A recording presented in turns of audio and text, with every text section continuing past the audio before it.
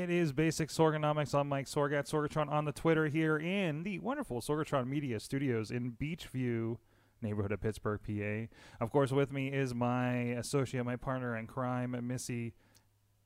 Hi. Hi. I forget this is audio. Yeah, like, you all smile. the time. You I smile at the camera. You smile at the Yes. podcasters I smile. out there because there's tens and tens of people listening to audio only. Yes. There's enough. There's enough to be Hey. doing it. Hey, I always say, if you take your numbers and you put all those people and fill a room, It would fill this room pretty it well. would fill this room pretty well, the people that are listening to this thing. So they're out there. They're definitely out there. And they're chiming in. I know we are super random on when we get a chance to do this every day, but we get to do this every day. Except for last Friday. We completely didn't get to do it last Friday. But anyways, you get the point, right? So I thank everybody that's been tuning in, liking the posts, commenting and things like that as I'm getting it out there so people can know that we're online right now. But today I wanted to talk about, speaking of interactions, I wanted to talk about a little bit of interaction, Missy. A little bit of A interaction? little bit of interaction. I thought you wanted to talk about some of the lot of interaction. Well, that's kind of the goal, isn't it? To get a lot of interaction, to get a lot of people commenting on your post, so it gets in front of more people, especially on Facebook or on Twitter or something like that. And we talk about, we were having a discussion the other day about, hey, we're making sure there's a post every day for this, or this, right? But it's like, but is it something that people are getting behind and getting in front of people, right?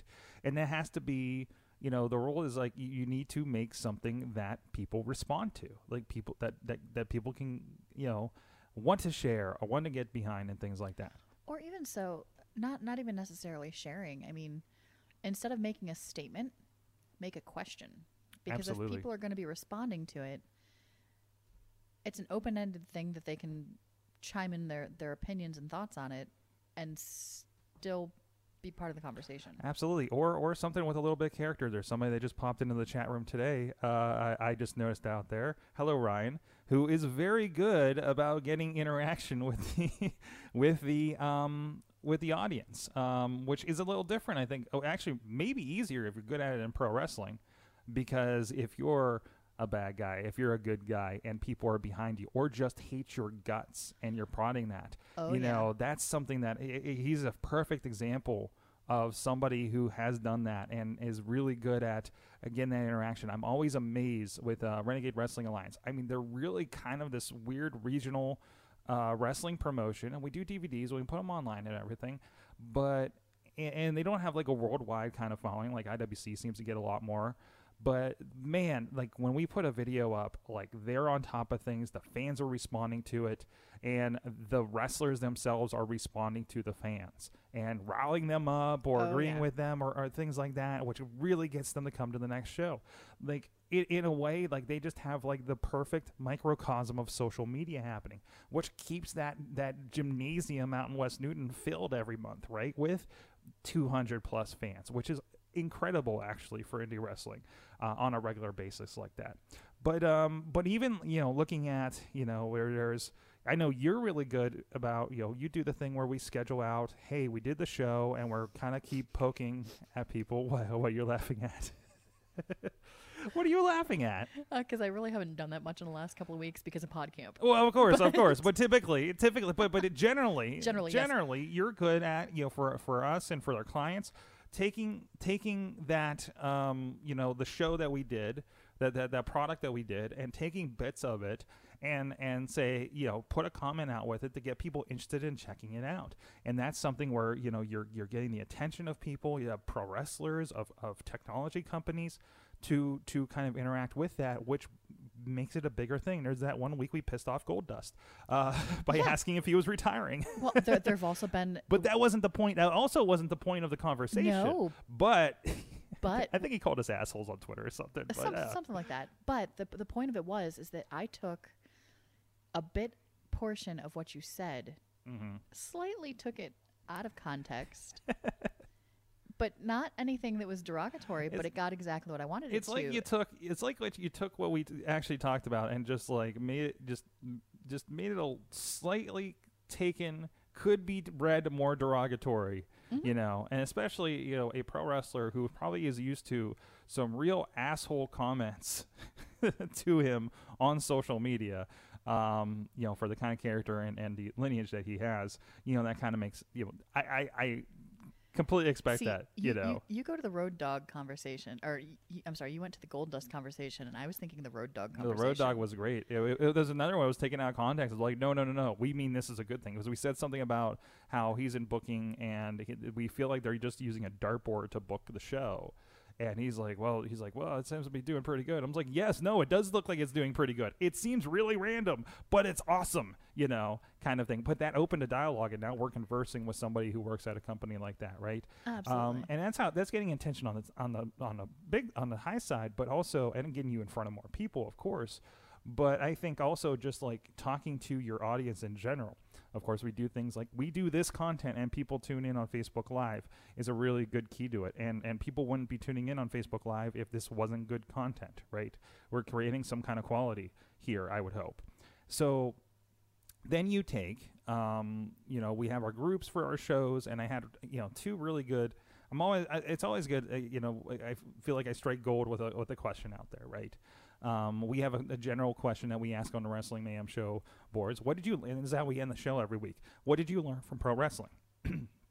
Especially Sunday night when we did, there was Hell in a Cell pay-per-view. Mm-hmm. And I said, what did you learn from Hell in a Cell? And people respond to that. Put an image up of, the Hell in a Cell or something from the show. Did the same thing for Raw last night. And sometimes that hits, sometimes it doesn't, because it happens every week. So maybe it doesn't stick out to people. Yeah. And that gets a ton of responses. Well, the other thing that you do with the Wrestling Mayhem Show is we have our big question, and it's something that we put together based on either what's happened this week in wrestling or just general discussion. And last week, for instance, during the show, there were a lot of comments that came in for the big question. Oh, what was the question last week? It was like what old feud would you put in Hell in a Cell now? Yeah, that's like would you put Hogan and Macho Man or Hogan and Warrior in the because I remember my response to it was Andre and Hogan, and like that was the conversation. So even that sort of interaction within our chat room and our Twitter feed, because sometimes we'll get responses that like during the show from folks such as like Dave Podner, who will comment on the Twitter feed as well as the Facebook that we're monitoring both. And then obviously it's out there on Facebook throughout the week. And then I recirculate that as part of my weekly Twitter feed. Mm-hmm. And we still get some additional responses on that too. Absolutely. And on AwesomeCast, I had a really fun one this week. Yes. Because AOL died last week, right? Yes. And I thought it'd be fun. We kind of talked about it. We'll probably do this on Mayhem Show too. Like, what was your screen name? And like we got a lot of responses and some great responses and little insight, I think, into people's personalities at least 12 years ago, right? Or 15 years ago, or whatever the case may be. And that was fun. It was somebody, they could say, yeah, I was so-and-so, or, I hate you, or something like that. I think what Katie's was like, will you die, or something. And, it was just like, wow, that's not what I would have expected at all, especially in this day and age where we're on Facebook as our real names, and that's how we know each other socially now. Oh no, I still know people by their Twitter handles. There's the Twitter handles too, but still they're not as crazy as they used to be, right? No, and I think a lot of it is when we were all on AOL, we were all teenagers. Yes. At the time. Yes. And now that we're all grown up and, working in business, we kind of have to have professional stuff. So, actually Katie's AIM handle would fit kind of with what she does with the Scare House. Absolutely. So I think that's completely fitting. However, Absolutely. other people, like if yours would have been that name, mm-hmm. I don't think that would have worked. Although it would have really fit with the Juggalo thing back in the day for me. True. A little bit. Which then becomes another thing, like SPS Juggalo. At least, yeah, that too. Like how many people in the business world that you work with would take you seriously? It's still my YouTube handle. I can't change it on my personal station. It really pisses me off. I think you can. Last I knew you couldn't. I think you can. What? Did they change that? Okay, I'm going to have to go back in. We'll have to look at that because I mean, there's not much on my personal anymore. That's where I actually just put secret links to things to share at this point. But yeah, because I just changed mine to PodCamp. Oh, we're changing that. or sidekick or Look at something. that. So yeah, we'll look into that. But that's a story for another day. But yeah, the viral stuff. Somebody's asking. This is maybe a question for later. Do you think that your old AOL handle could come back and hurt you as an adult? I don't know. Probably not after whenever they close it here soon. But no, I don't think that's a problem at all. I mean, I think. Well, and people are also going to look at it in consideration that, all right, age-wise, you were 13 at the time. Right. You had a stupid 13-year-old name for your Twitter handle. Well, I think, and also we're getting to that point where the people that are making the decisions also have been in the same position. Yeah. Now, I think more so they're looking at content. Doug says that's why he's not sharing his. Doug, we'll have to have yours not online. We're gonna have to do that on Awesome Cast Gold or something. But yeah. There we go. But no, it's interesting to think because, again, everything has changed with respect to that. Mm-hmm. Stuff you wouldn't have thought of, as being an issue when you were 13 versus now makes a huge difference. Absolutely.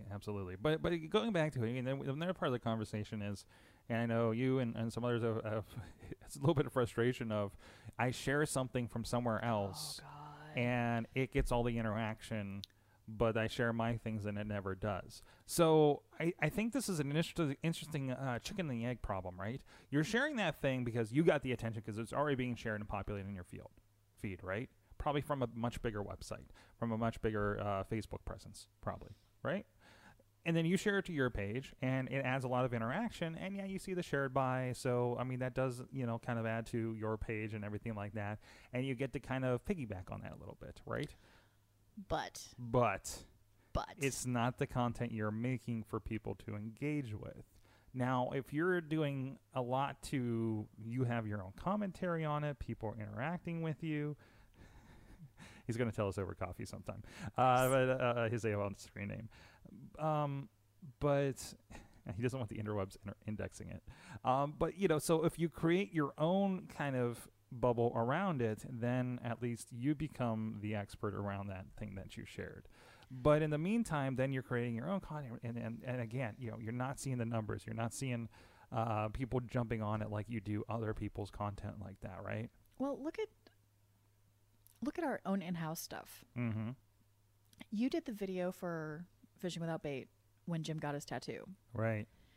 And that took off. Yeah, it did great. And it was amazing. Way more unexpected. Like, we knew that it was going to have some traction, but we didn't realize the amount of traction. Fishing and fishing is like a mindfulness podcast, basically. And he went to get a tattoo of one of the logos that we have for the podcast, and it did very, very well. I think we might have tapped into some tattoo industry, maybe audience of the guy that did the tattoo a bit, because he's really big on social media. And we tagged, the tattoo studio. We tagged the artist and stuff. So I mean, their information was out there, and strategically we had put that in effort to make that happen, but it got way more traction on it than what we had anticipated, which was great. But repeating that has been difficult. Then you look at things like Chewbacca Mom. Oh, you guys were pissed about that one.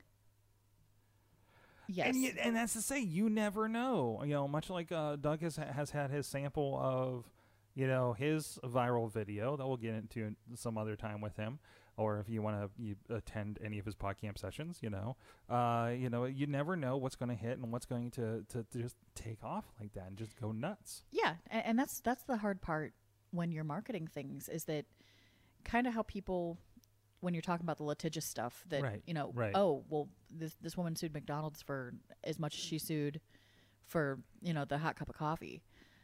All right. People think that that's automatically like the bar that's been set for for lawsuits.